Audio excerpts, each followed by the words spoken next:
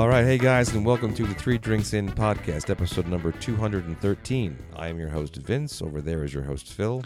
Hey. In this episode, we are talking about the In the Heights movie, starring Anthony Ramos and Lin-Manuel Miranda. But before we get into all that, though, I want to remind you that Three Drinks In is available on all streaming services. Wherever you find your podcasts, there we are. Make sure that you click subscribe, tell friends, leave us a rating, and maybe even a review. You can find us on Twitter and Instagram at 3drinksinpod. You can find us on Facebook, like the Facebook page, and if you want to send us compliments, comments, or whatever else, you can do so at 3drinksinpodcast@gmail.com. Don't forget to head to our website to find a link to our store on TeePublic for all the Three Drinks In podcast merch you could possibly want. So even those limited edition masks, which are soon no longer going to be necessary. So get them now while they're hot. They're not hot. They're like a normal temperature. They're totally fine. So was this movie actually starring Lin-Manuel Miranda? I mean, he was in it. Yeah, he was the guy. Yeah, the shaved ice. Yeah, there's a couple of like small Easter eggs. So if you, I don't think people would see this if they didn't know him a little bit. I mean, he got pretty well known as a household name when Hamilton came out on Disney Plus back in July. But yeah, he was there as the shaved ice guy, and the other guy. Did you catch who Mr. Softy was? Was that the guy who was like George Washington? Yeah, it's Christopher Jackson. Yeah, who I had the pleasure of meeting on a few occasions myself. So I was like, oh hey, look, it's Mr. Softy. Which I got a kick out of because that's not a character in the play. It's just he just mentions that Mr. Softy is there and he's killing his business. Yeah. But there was a thing that my wife read about it where they talked Miranda into playing that part because they said like if you don't play it, they're gonna cut it. Like it's just not gonna be there. And apparently that was kind of an important thing for him. And so he's like, well, you have to play it now, otherwise they're going to make me cut the role. Well, yeah, I mean, the movie's long enough as it is. Yeah. So, but yeah, this was my triumphant return to the cinema. Oh, yeah. In the span of 4 days, I went to a movie theater and a baseball game. So I've had a busy week. I am absolutely exhausted because I got home from Queens at like, not even that late. I got home from Queens at like 11:30 last night. We made a fantastic time, and but I'm absolutely beat. So 5 hours sleep is not sufficient for the last day of school. Which was the theater crowded or? Yes, it was. We went to an AMC in Connecticut, and it's funny. Connecticut, it really like nobody's wearing masks in Connecticut. In New York, you still see people who are wearing them. Even though we reached our threshold of 70% vaccinations, and there are now no more statewide COVID mandates at all. Everything is done. You can still private businesses can require you to wear masks, and the local Stop and Shops, their sign still says as pursuant to order 13-. Like I'm thinking that order's been rescinded, so I don't know why this sign is still here. Yeah. But I took my son with me to the store tonight, so when I'm with the kids, I kind of make them put their masks on because I don't want them to get sick. So, but anyway, but yeah, no, it was pretty crowded. I was surprised. There was some social distancing inside the theater. Like when I went to purchase tickets, I could reserve a seat. It was like a big reclining seat thing, which was great. And it was the Dolby Theater too, which is kind of unnecessarily loud. Like your seats shake for no reason. But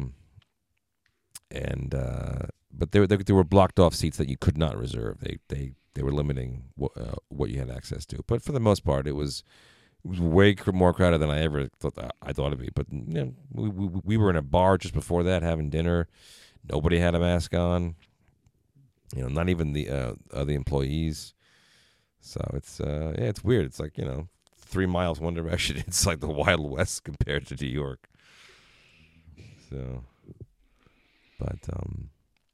but yeah. So In the Heights, directed by John Chu, based on the 2005 musical sensation. Do we need to give like a rundown of the plot here, or I mean, I assume if you're watching, if you're listening to this, you've kind of already seen it. It's basically it's about a what plot? It's about 3 or 4 people living in a about a 1-block community in Washington Heights. They are all Latinx, for lack of Latinx? better. No, it's not. I feel so silly saying it. But they're Dominican and Puerto Rican and Cuban and African American, and it's about their hopes and dreams and achieving them or not achieving them. Now I saw the Broadway play years ago, and I saw Miranda himself in it during like his last month. It was a tough ticket to get when I saw it. I think I might have saw it in 2008 or 9. And I got lucky. I won the ticket lottery, and so I sat front row, and it was great. It was the thing about Lin-Manuel Miranda is he's an extremely talented songwriter and lyricist. He is not as strong of a singer or a dancer. And whenever I've seen other people do things that he's done, I go, oh yeah, no, they're better than him. But there's something about his personality and his sort of his connection to his own material that sort of transcends the ability. Like, you can't hit every note, and the guy that I saw play Hamilton in Hamilton was better than him. But there's an intensity and like a passion that he brings to it that is really ineffable. Like, nobody can quite match that. They're technically better than him at these things.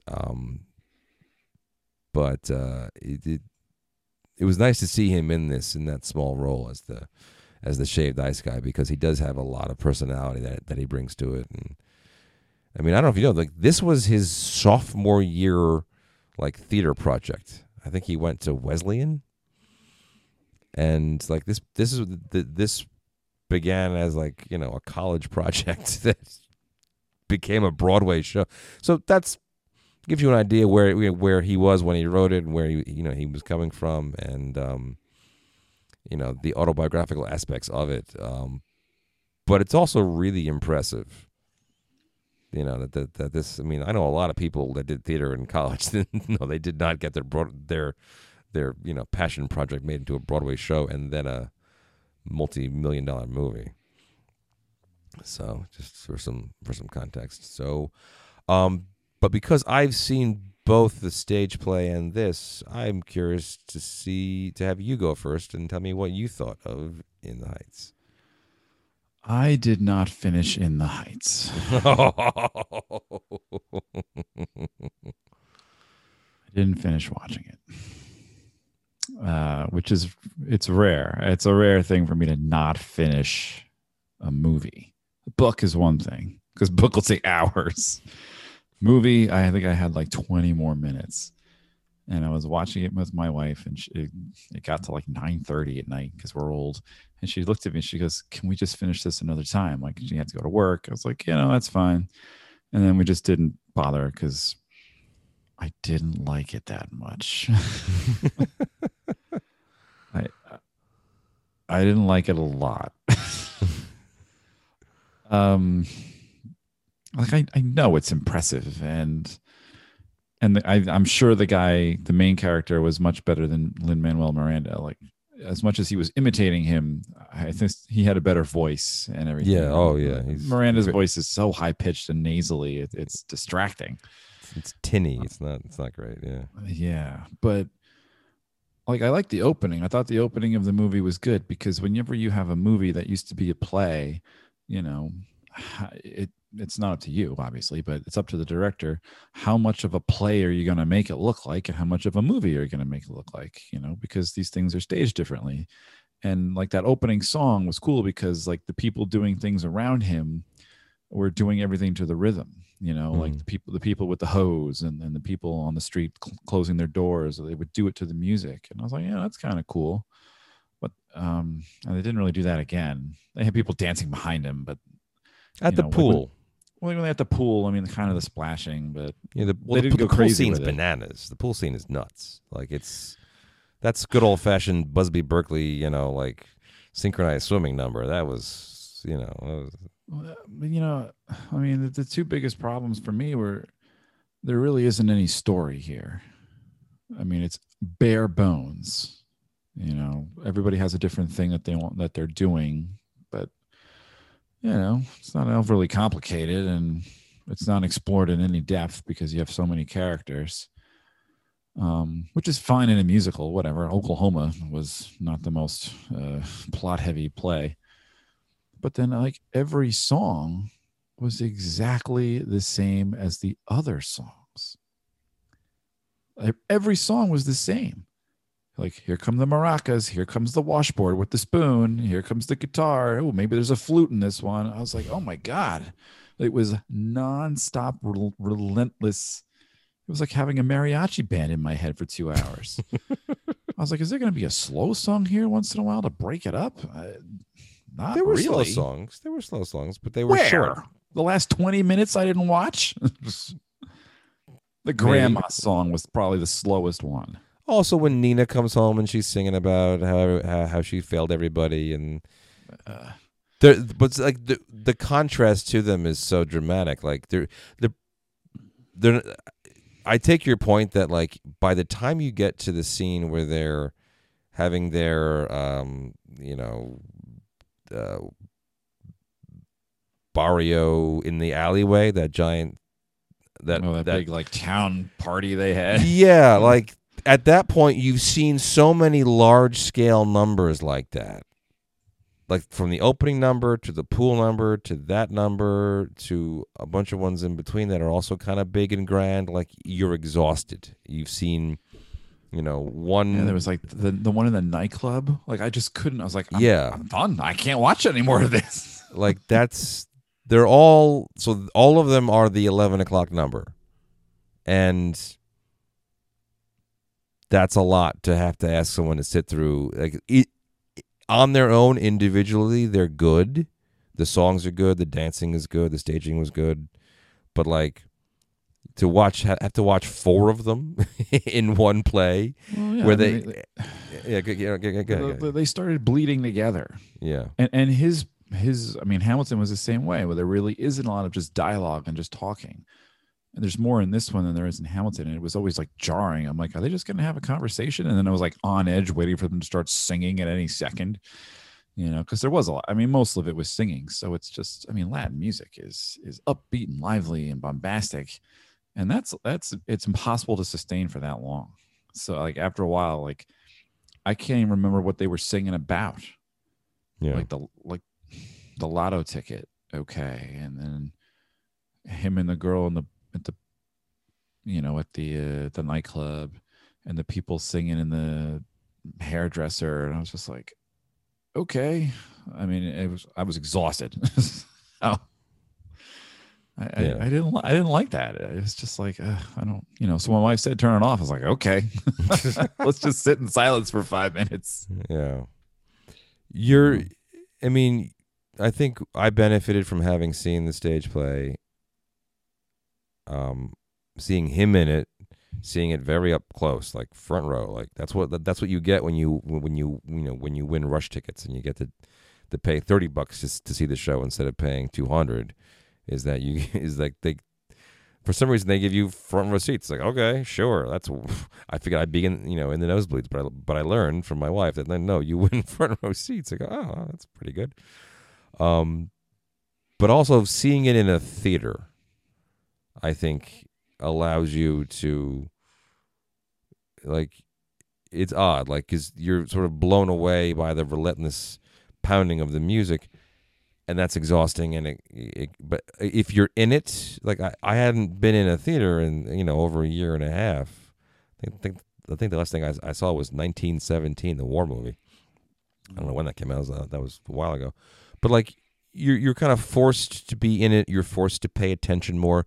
You're forced to listen to the lyrics more. They happen very, very, very fast, and they give a lot of information. There is more spoken in this than sung, unlike Hamilton, which is almost all song. There's like 4 lines of dialogue that are not part of a song in Hamilton. But unless you're really paying attention or you know the plot already, it's very difficult to follow what's happening. Both because they're speaking quickly and also because we're not used to taking in information in song all the time. And so what little plot there is, how thin it is sort of difficult to follow, and it becomes exhausting. It's like watching Shakespeare. You have it's bald poetry for the most part, and so you're really trying to make sure that you know what's happening by listening to the dialogue, which is a chore. It requires effort, and so yeah, that just kind of that makes the whole thing a lot harder. I mean, he's known for writing songs like that too. They're fast and they're very lyrically complex. difficult. So like you're trying to keep up, and it's not like you can just sit back and be like, oh, I like this song. Like I have to pay attention to everything. Yeah. I mean, my wife watched Hamilton with subtitles. This one you didn't need them, but it was that kind of attention that you had to pay. And it's not like I was looking at my phone. It's just that when everything is like that, I mean, there's no scenes where like, let's just take a moment and reflect on what we've just sung. Like there isn't anything like that. So it's like, if you're not glued to the screen, you're going to miss something. Yeah. It straddles the opera line, the musical opera line very closely. So there are a few moments where you're allowed to breathe in it, and so the biggest part of the biggest I like the movie a lot. I did, but I also know it, so I was going into it knowing like I've already seen this and I like this, and so and seeing the runtime, we looked at each other like, oh, they just did the whole show. Like they didn't cut it down to like 2 hours, which they probably could have. There were parts of it that didn't need to be quite as long as they were. But overall, I liked it a lot. I thought it was fun. I liked the music a great deal. I was exhausted by it, but by the end, and I wanted to mention too, like one of the reasons that by the end of the show, you're kind of a lot of this is in Spanish, and if you don't speak Spanish, you're missing things. It's not integral. You don't need to speak Spanish to be able to enjoy this by any stretch. But like being tired of trying to get in all the information that's being presented to you musically is exacerbated by the fact that you're going to miss chunks of it because you don't speak Spanish, or I didn't speak Spanish. So it's funny. I didn't think of it. I didn't notice there's a lot of Spanish lyrics, unless I just missed them, which is entirely possible. They're there, yeah, and like it's not prohibitive to understanding anything that's going on. It's this is an emotive thing, so whatever you need to know, you're getting from their emotion more than anything else. But structure is always the weakest part of his plays. Hamilton's structure is good, but not great. It's very, very Hamilton's very, very long, and it's better structure than this because Hamilton is way better than this is, and this I think is still good, but the structure is better. The problem that I had with this movie, and my wife put this pretty succinctly, she said they didn't know if they wanted to make the story about everybody or about him. And in the play, the focus is much tighter on Usnavi, on his character, on his journey, because they made a couple of very critical decisions. So the last thing that you saw, what was it? It was the end of that big Barrio scene when like the hairdressers get everyone together and then the lights come back on. And Okay, so did you happen to catch the rest of it or no? Like, I know that he ends up staying in New York and he marries that girl. And right. So he's about to leave. He's cleaning out his and his abuela's apartment, and he finds that she had won the $96,000, and Vanessa shows up and they have a scene together, and then he decides, okay, no, I'm staying. I'm giving the money to the lawyer, and he's going to help Sonny, fight for citizenship based on the fact that he's a dreamer. And he stays and he marries Vanessa and they have kids, and that's who he's talking to. Like throughout the story, they're flashing to him on a beach.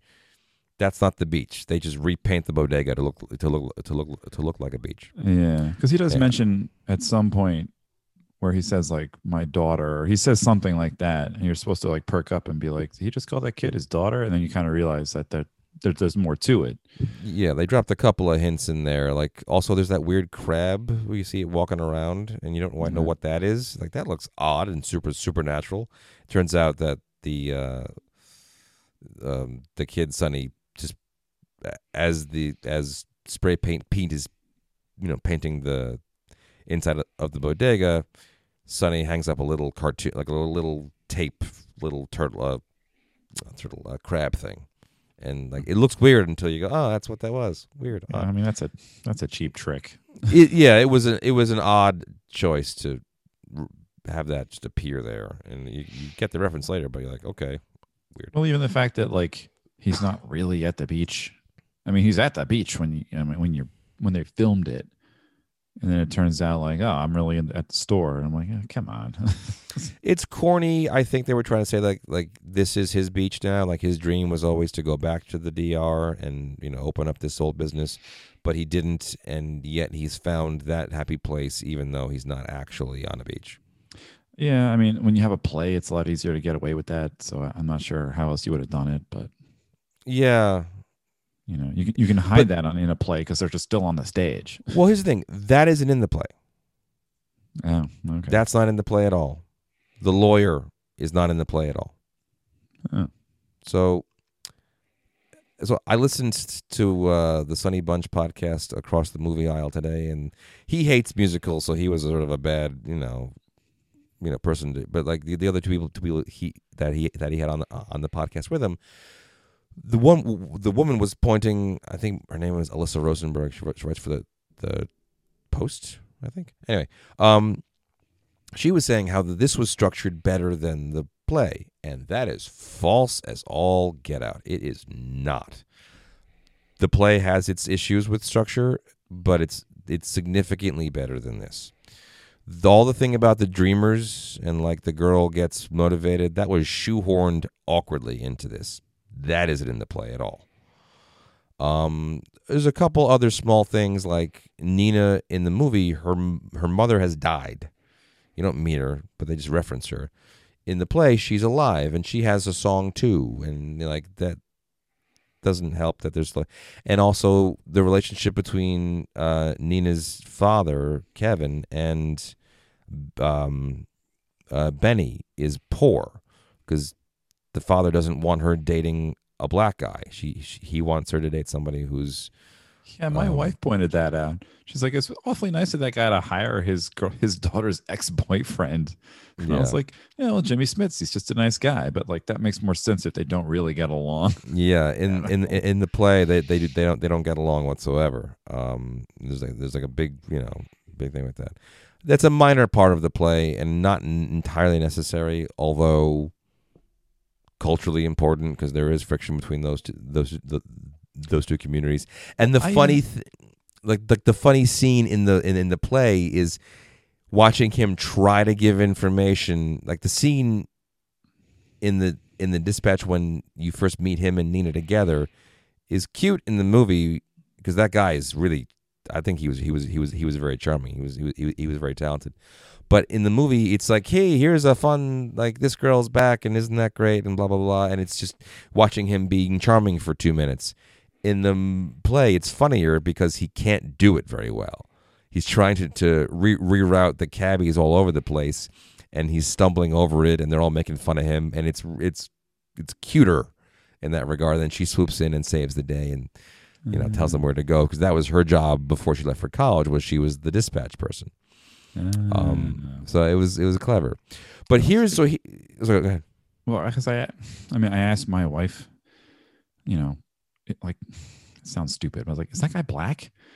Because he's clearly darker skinned than the other guys. And she goes, yeah, he's black. And she goes, why? I said, everybody else in the cast is not black. Yeah, which by the way caught him some flack on the Twitter there.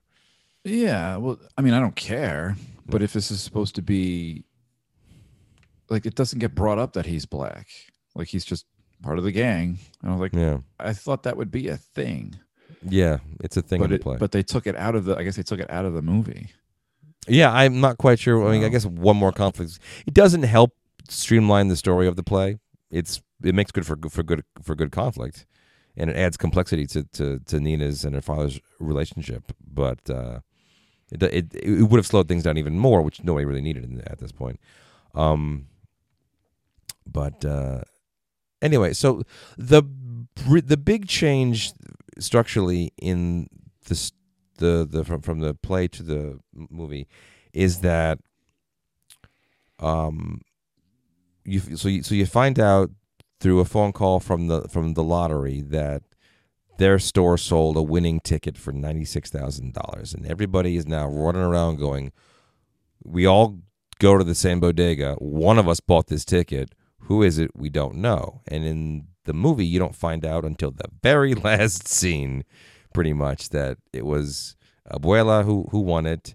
She's already dead.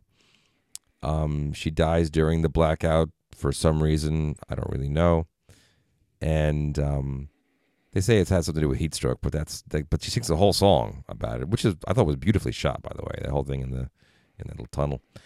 I sort of figured with the heat, it was like, I might as well. Now's as good a time as any to go. Yeah.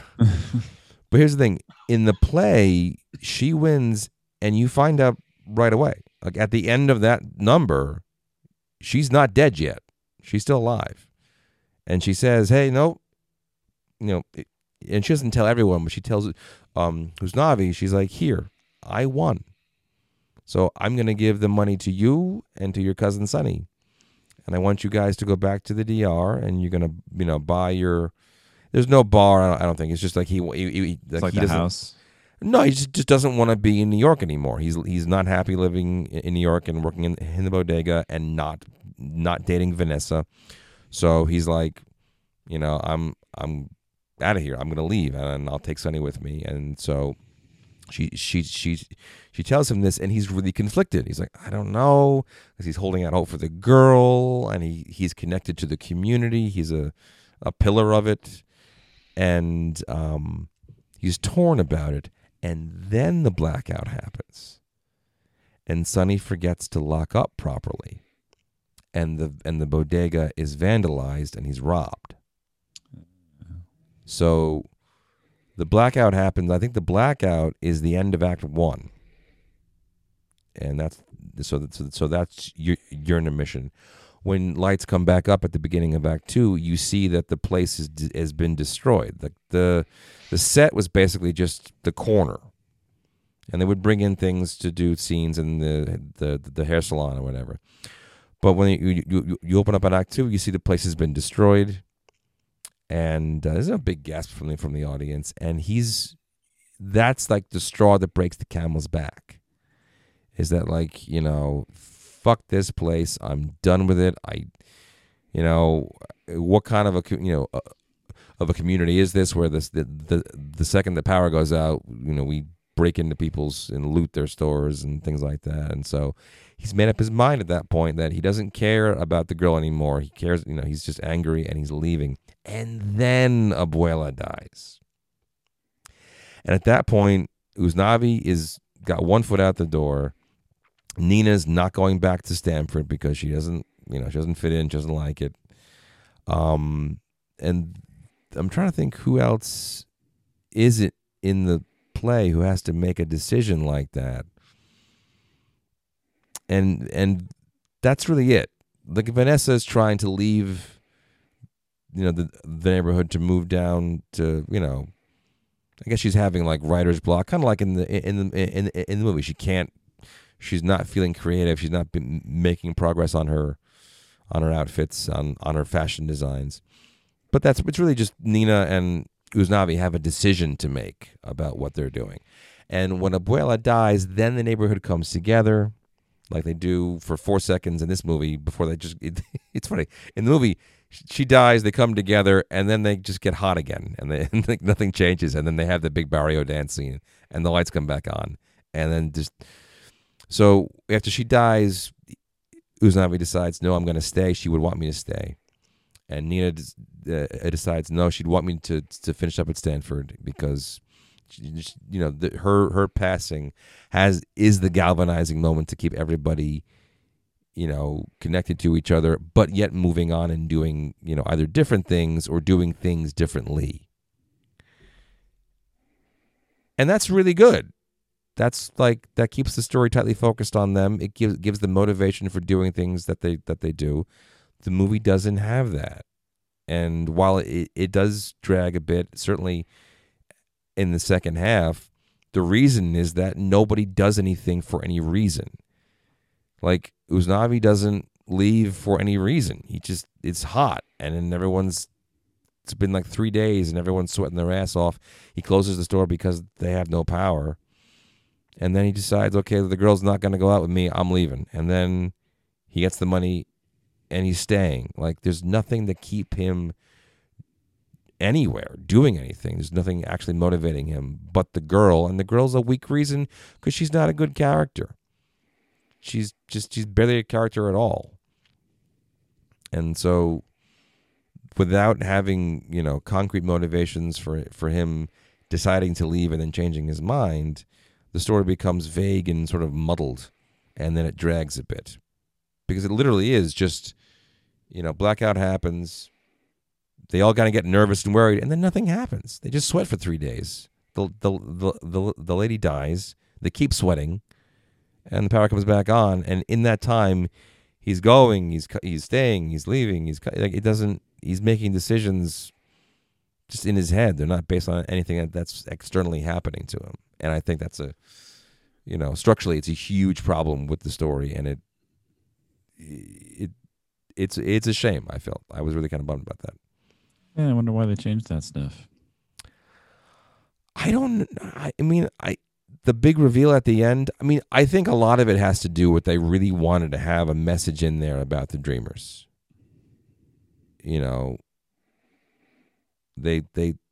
That the political aspect of the story was this shoehorned in plot about Sonny not being able to go to college because he's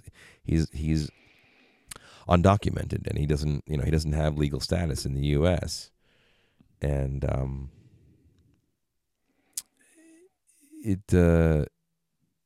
it was more important for them to do that, and in order to do that, you needed to have him having already made the decision to go in the beginning. And then it's a series of, will he stay if they ask him to? Will they stay if the girl decides to go out with him? Will they stay if he wins the money? Like, all these different things happen to him, and nothing convinces him to do it until he just decides to do it. Like, if you want to think about who the main character is, who the protagonist is, it's him. And he changes his mind at the end, but not really for any discernible reason. He just decides not to do what he was doing. He didn't need the money. That was the thing in the play, was that he couldn't go back to the DR because he didn't have the money. Well, that comes up in the movie. Where he says in that first song where he's like, I sweat my ass off in this bodega selling everybody everything for $4 a piece. I'm hustling and I'm not getting anywhere. But which was his thing. Yeah, but he also shakes the lawyer's hand in the beginning and says, like, they've accepted your offer. It's done.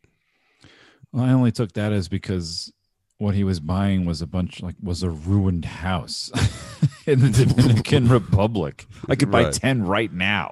Yeah. So, But like, like that was my thing. And like I thought there'd be more of that, because I was saying like it's really unusual. I mean, the kid brings it up. Most immigrants don't want to go back. yeah.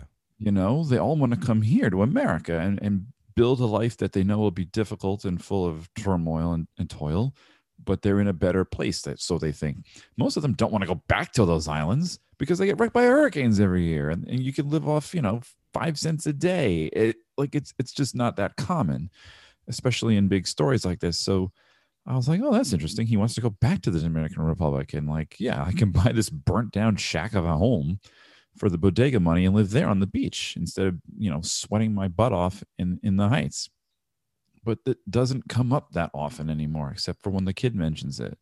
Because the characters are paper thin and the plot's been rearranged and there's too many characters. And I was like, I guess he just wants to go back because he does. He's just tired of working real hard for no money, I guess. I mean, that's all I could glean from that. Yeah. I mean, that's sort of.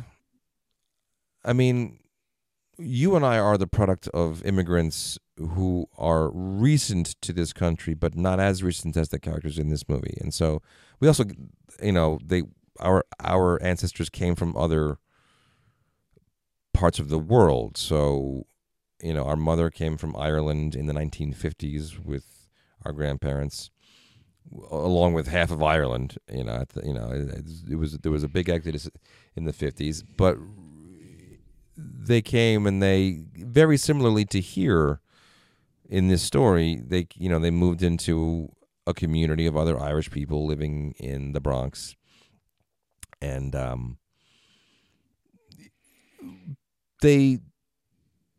but also, like our Italian side of the family, when they came, they were here and they were done. They weren't going back. Maybe we didn't know people that thought like this, but all the people that we knew about through stories, nobody ever gave up. Nobody ever left. They all came here, and they more the Italians did this than the Irish, but they hung up the American flag outside and they said, "I am an American now. I am not." Even the ones that didn't are, we used to speak to my grandparents and they'd say things like, "Oh God, I'd never go back there." Right? We're not Yeah. talking So about a hurricane wrecked land here, but they'd say like, "Oh, I left for a reason." yeah, our, Yeah. our Irish grandfather was definitely more Irish when after he got here than before he left, but yeah, he still had no regrets about doing what he was doing because he just wasn't able to make enough money in Ireland in 1955 as a plumber. He had to, he was much more successful here. And I don't know if this is a cultural thing, whether like you and I can't identify with the people in this story who everyone's complaining about the place. Abuela complains. Uznavi complains, Nina complains. They're all very dissatisfied with where they are, except for Kevin, the cab driver. Like and Vanessa, like Vanessa's looking to leave too, but not to go very far. She's only going about 4 miles south. Well, yeah. Well, that's the thing with every city. Yeah. I'm going so far away. Like, it's a couple And like, subway stops. like she's complaining about the fact that no one's taking her seriously because she has no credit, and she's trying to to rent a place on West 4th Street with cash, and she knows that they're looking down on her because she's Hispanic and not white, and fine, but she's still actively pursuing that and does. So it's either a cultural thing or it's simply a newness thing. People who are newer here to, like it was the Cubans came first in the 40s and 50s and then the 60s for sure. And then the Puerto Ricans came and then the if you're doing these musicals, Dominicans. They usually have those, the "I Want" song. It's the lingo people use when they. Well, they have like 5 of them. Well, they had 5 of them, but a lot of them are vague. So, like when the grandmother sings that song right before she dies about how they came here and we worked real hard and it was difficult, and I'm sitting here thinking, what is it exactly you wanted to do, Abuela? Did you want to run a Fortune 500 company? Because that's probably not going to happen when you live in a 7-story walk up in 1970s New York City. Like, what is it they were so dissatisfied with? Everybody had a different reason. Like, they don't take me seriously because I'm Hispanic. I'm working so hard, not making any money. Nobody has an education except my daughter. But there isn't like one big thing where they're all just like, I need to get out of here. And well, yeah, and if they do, it's to go backwards. Right. So I don't understand. Like, some of them are in the process of failing. Like, literally, the girl fails out of college, or she takes herself out, and the other girl can't get the credit she needs. And some people are like they feel like failures, so they're just giving up and going home. But it wasn't clear. Yeah, and they talk a lot about dreams. That's the theme of the movie, if not the play too. Sure, someone's dreams. Then tell me what that dream is.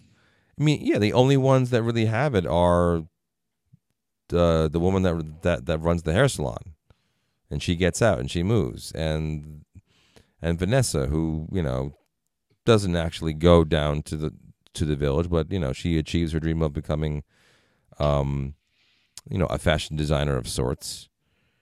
But you're right, like their dreams are so vague. It's just to be happier, and it's not necessarily to be richer, although they would want to be richer.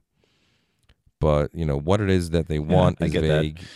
Yeah, what it is they want is vague, and how they plan to achieve it is vague. It's just a general sense of dissatisfaction, and I think when the grandmother is just like, we came here, we had nothing, we worked hard, and we had nothing still, and she still lives in a not very nice part of Manhattan, in a small apartment in a walk-up. Like, it's her story to me is sort of the strangest. It's like her life never got any better. She still sits and sweats in this hot apartment with no air conditioning and doesn't take her pills, and like she was everyone's grandmother in the neighborhood. Okay, fine, but like I get it. So she didn't have a family and she didn't ever go anywhere. But like that's not a good thing, Like they'll look at her like a pillar of the community, but nobody wants to be there, and it's changing over at the same time. They're all getting bought out, right? And that's supposed to be like the bad thing. So I mean, if you want to tell a story about a group of people, you tell a story about a person. Yeah. When you make it this vague and you have so many different characters, there's too much that falls through, especially here. Like, my first thought, and I don't know, apparently he got flack for this or what. I didn't even really read what that controversy was about. But I know for a fact that Dominicans and Puerto Ricans don't always get along. So, boy, ain't that the truth. So when I'm watching this movie and everybody is just this mishmash of Hispanic and Latin heritage, all I could think in the back of my head was, what are they exactly? Because the Irish do this and they're like one town over and they hate each other. So are they all Dominican? Or, I mean, they had the black guy there. Like, you're just telling the story of this group of people in this place, but it's not enough. It's more confusing that way. If you just told me the story of this guy in the bodega and like his close relatives, I can relate to that because he's a person now that I understand. Like, I'm not Hispanic in any way. So, when you have just general vague Hispanic culture in my face, it's like, I can't relate to that, but I can relate to a guy who works real hard and is unhappy with his life and wants to make a change, who hasn't been there. Yeah. So they did a real disservice, unfocusing the story like that. Yeah, I think it's a romanticized version of this place too. Oh, like, well, that is true. Yeah, like obviously. I mean, right, and that bleeds through in lots of different ways. I mean, like, there's no crime where even though this is a very this is not. I've been to Crown Heights and it doesn't look like that. Washington Heights, yeah, no, I've been there, and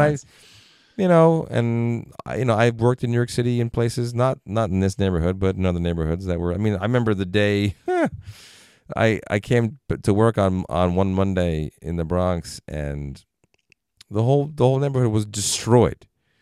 There was shit everywhere, and some of it was like party streamers and things, and broken windows and cars, and I walked in, I went, "What the hell happened in here?" And the kids are like, "What do you mean, mister? It was the Puerto Rican Day Parade." So they had the Puerto Rican Day Parade, all the people celebrating that pissed off the Dominicans, and then they got into a fight, and there was a giant fight in the middle of the street because these are two cultures that are very, very, and the Cubans too. Like, our mother went to school in the 1960s and 70s with a lot of young girls whose parents fled Cuba right before New Year's Eve, and they took their money with them, and so these girls looked way the hell down on the Puerto Rican girls who came after them. And so like there were tensions between these are the three big cultures in the story: the Puerto Ricans, the Cubans, and the Dominicans. And you're right, they do not get along. So I think that gets kind of lumped in, both in the fact they want to tell a sweeping story about everyone who lives there. They want to be romantic about how there isn't crime and tension, and and part of that is achieved by the fact that there is an old woman who is Cuban and who tries to bring everyone together to do all these things and is successful in that. And I can't say what part of this is far-fetched because I'm not from this community, and Miranda is. This is where he grew up. He is Nina in some regards too, and his father. I think I saw him talking to his dad in some kind of like a 60 Minutes type documentary where they're talking about his father came from Puerto Rico, but he likens him to Usnavi in this story, and so there's a lot of autobiographical aspect to it. So I can't say that this didn't happen or it's ridiculous. Oh but no, I'm it not definitely saying that either. Yeah, but you're definitely right that like trying to tell too many stories, and this is what my wife said. When we got done, she was like, they didn't know what they wanted to do: tell the neighborhood's story, which is difficult to do, or tell the story of a single person who was emblematic of the neighborhood, and they chose the latter, and that made it muddy.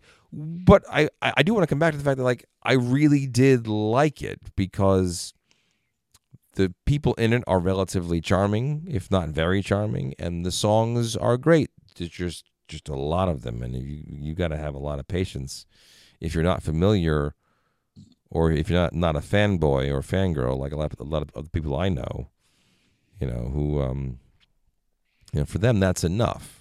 It's just that the music is so good and interesting and complex and different, and I have to say, like, I can't think of a better movie musical than this. Like, I appreciated how visually it was, they utilized a lot of cinematic conventions to make it less like we're going to shoot a regular old, naturalistic, realistic looking film that also happens to have singing and dancing, like West Side Story. I'm curious to see what Spielberg does with that, because the original movie is just like, there's nothing interesting about how the stuff is presented. It's just guys dancing in a street, in a disco, whatever it is. It doesn't really matter. This was, they had them dancing on the side of the building. That was a great scene. It was just different things like that when they were walking down the street talking about what they would do with the money, and they're drawing all the things in the air, and like, yeah, I like that scene. That was good. Anything like that was great because it drew attention to the fact that it's preposterous in a film that people stop talking and start singing and dancing. And so whenever they did, bizarre stuff like that, they cartoonified it, and that's a good thing in this case.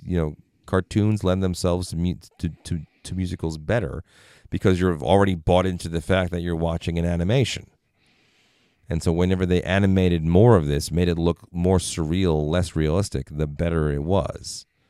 When it, by the end of it, it was less like that though. The barrio scene, was very straightforward. They had a party, but I like Vanessa's thing where like the colors are flying over the buildings, and again the dancing on the side of the building. Whenever they were doing that stuff, it was more compelling. Whenever it was more realistic, it was less compelling. Yeah, I mean, I don't know if I know enough musicals to compare. Because then you get into the whole like, well, what's a musical? I'm like, I don't know anything with music in it. Yeah, like what is the Muppet movie a musical? There's songs. I mean, yes. Yes, I would say yes, but I'm sure other people would come at me and be like, no, of course not. Like, that definitely is.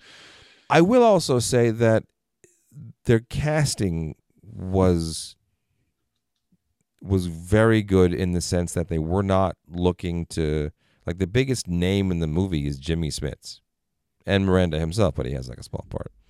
Yeah. But like they didn't go out and when they were casting Les Mis, okay, so Hugh Jackman is a big name and he's also a singer and dancer. Not a great one, but he's the closest thing you have to a real A-list guy who also sings and dances. But then like Russell Crowe, for God's sakes, Anne Hathaway, who wasn't really terrible in that role, but she wasn't great.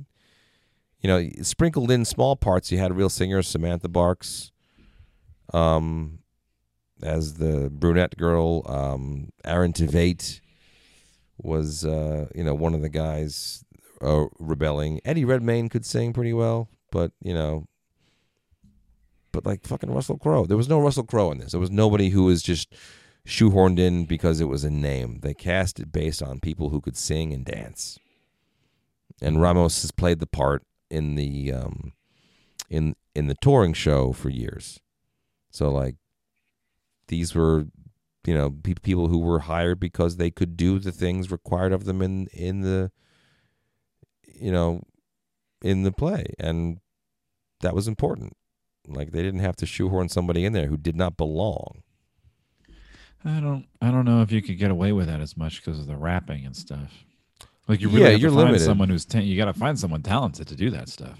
Yeah, but they didn't. But they didn't go out of the way. And like the kid who played Benny, what's his name here? Corey Hawkins. I mean, he's been on like the Brooklyn Nine-Nine. He also played Dr. Dre in I can't think of the name of that movie. What was that movie? Was that the Def Jam? Something like that. Yeah, I can't think of it. But yeah, like so he's got some, famous star power type stuff. There was one of the three women in the salon was from Orange is the New Black. She didn't do all that much, but and then and then Mark Antony had like a very small part.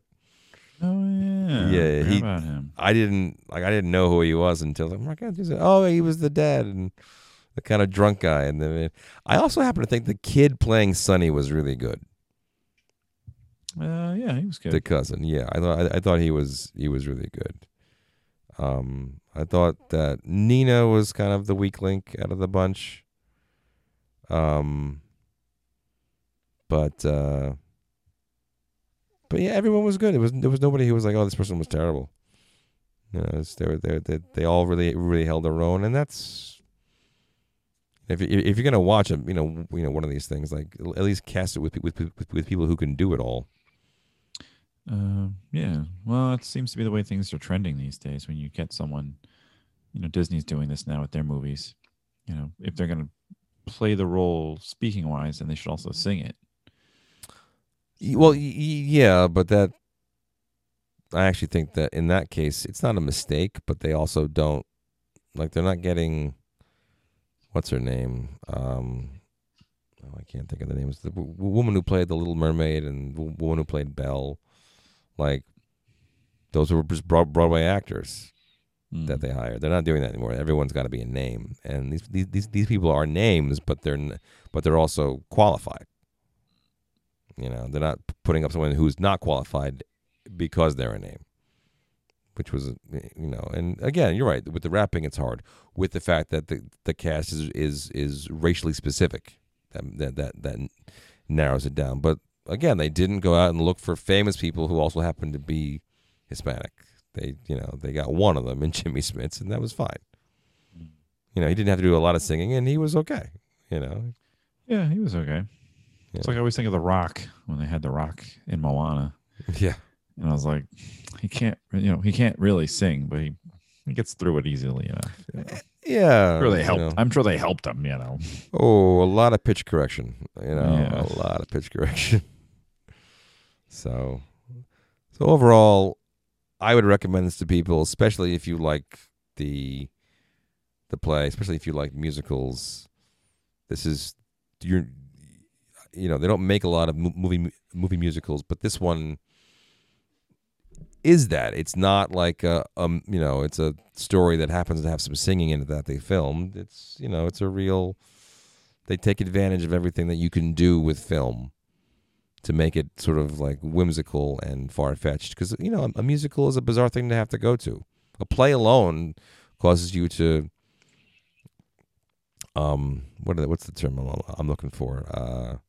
Not suspension of disbelief. Thank you. So you usually have to suspend your disbelief in a theater in most things, and even more so in in something that has singing and dancing. And so like you don't have to do that quite so much with a movie, but if you push it and you make people do that, you'll be rewarded, I think, by this, because it is pretty unusual.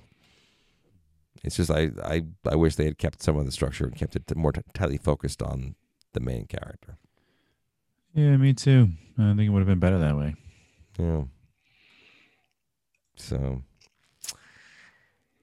anyway, if you guys out there have any thoughts about In the Heights and want to share them with us, you can find us on Twitter and Instagram. We are at 3drinksinpod. You can let us know on Facebook, or you can email us at 3drinksinpodcast@gmail.com. Don't forget to subscribe wherever you listen and leave us a rating and maybe even a review. We would greatly appreciate that. Anything else? No. All right. Okay. As always, please drink responsibly, and we'll talk to you all next time. Yep. Bye-bye. Bye. Lights up on Washington Heights, up at the break of day. I wake up and I got this little punk I gotta chase away. Pop the grade at the crack of dawn, sing while I wipe down the awning. Hey y'all, good morning. Ice cold piragua, parcha, china, cherry, strawberry, and just for today, I got mamey. Oye, piragüero, ¿cómo está? Como siempre, señor Usnavi. I am Usnavi, and you probably never heard my name. Reports of my fame are greatly exaggerated, exacerbated by the fact that my syntax is highly complicated, cause I immigrated from the single greatest little place in the Caribbean, Dominican Republic. I love it, Jesus, I'm jealous of it, and beyond that, ever since my folks passed on, I haven't gone back. God damn, I gotta get on there. Oh. The milk is gone bad, hold it just a second. Why is everything in this fridge warm and tepid? I better step it up and fight the heat, cause I'm not making any profit if the coffee isn't light and sweet.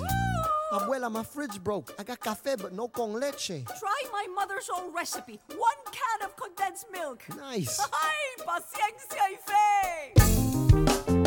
That was Abuela, she's not really my abuela, but she practically raised me. This corner is her escuela now. You probably thinking, I'm up Schitt's Creek. I never been north of 96th Street. Well, you must take the A train. Even farther than Harlem to northern Manhattan and maintain. Get off at 181st and take the escalator.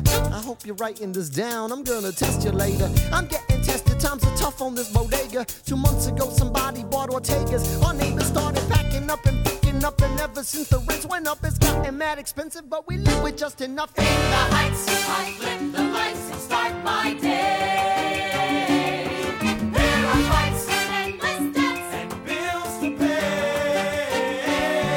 In the Heights, I can't survive without cafe. But tonight seems like a million years away. In Washington, next up to bat, the Rosario Barrios, they run the cab company, they struggle in the barrio. See their daughter Nina's off at college, tuition is mad steep, so they can't sleep. Everything they get is mad cheap. Good morning, Usnavi. Pan caliente, café con leche. Put $20 on today's lottery. One ticket, that's it. Hey, a man's got a dream. Don't mind him, he's all excited, cause Nino flew in at 3 a.m. last Don't night. look at me, this one's been cooking all week. Usnavi, come over for dinner. There's plenty to eat. So then Yesenia walks in their room. She smells sex and she perfume. It smells like one of those trees that you hang from the rear view. No, it's true. She screams, "Who's in there with you, Julio?" Grabs a bat and kicks in the door. She's in bed with Jose from the liquor store. No me diga. Daniel and Carla from the salon. Thanks, Usnavi. Sonny, you're late. Chillax. You know you love me. Me and my cousin running, just another dime a dozen. Mom and pop stop and shop. And oh my God, it's gotten too darn hot. Like my man Cole Porter said, people come through for a few cold waters and a lottery ticket, just a part of the routine. Everybody's got a job, everybody's got a dream. They gossip as I sip my coffee and smirk. The first stop is people hop to work. Bust it, I'm like $1, $2, $1.50, $1.69. I got it. You want a box of condoms? What kind? That's 2 quarters, 2 quarter waters. The New York Times, you need a bag for that. The tax is added. Once you get some practice at it, you do rapid mathematics automatically. Selling maxi pads, fuzzy dice for taxi cabs. Practically everybody's stressed, yes, but they press through the mess, bounce checks, and wonder what's next. In the heights, I buy my coffee and I go. I buy my coffee and set my sights on only what I need to know. I need to know. In the heights, money is tight, but even so, when the lights go down, I blast my radio. You ain't got no skills. Benny, Yo, let me get a Milky Way, yeah. Let me also get a Daily News, Post, and the most important, my boss's second coffee, 1 cream, 5 sugar. sugars. I'm the #1 earner, the fastest learner. My boss can't keep me on the damn back burner. Yes, he can. I'm making moves, I'm making deals, but guess what? What? You still ain't got no skills. Party hard. Yo, Vanessa, show up yet? Shut up. Hey, little homie, don't get so upset. Tell Vanessa how you feel. Buy the girl a meal on the real, or you ain't got no skills.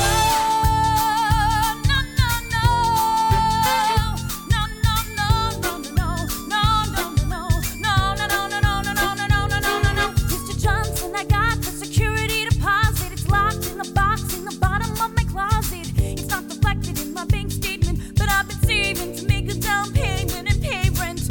No, I won't let you down. Here's your chance, ask her out right now. I'll see you later, we can look at that lease. Do something, make you move, don't freeze. Hey! You owe me a bottle of cold champagne. Are you moving? Just a little credit check and I'm on that downtown train. Well, your coffee's on the house. Okay. Navi, ask her out. No way. I'll see you later. So, Ooh, smooth operator. Oh, damn, there she goes. Yo, bro, take 5. Take a walk outside. You look exhausted. Lost, don't let life slide. The whole hood is struggling. Yeah, times are tight. And you're stuck to this corner like a street light. Yeah, I'm a street light choking on the heat. The world spins around while I'm frozen to my seat. The people that I know all keep on rolling down the street, but every day is different, so I'm switching up the beat. Cause my parents came with nothing, they got a little more. Sure, we're poor, but yo, at least we got the store. And it's all about the legacy they left with me is destiny. And one day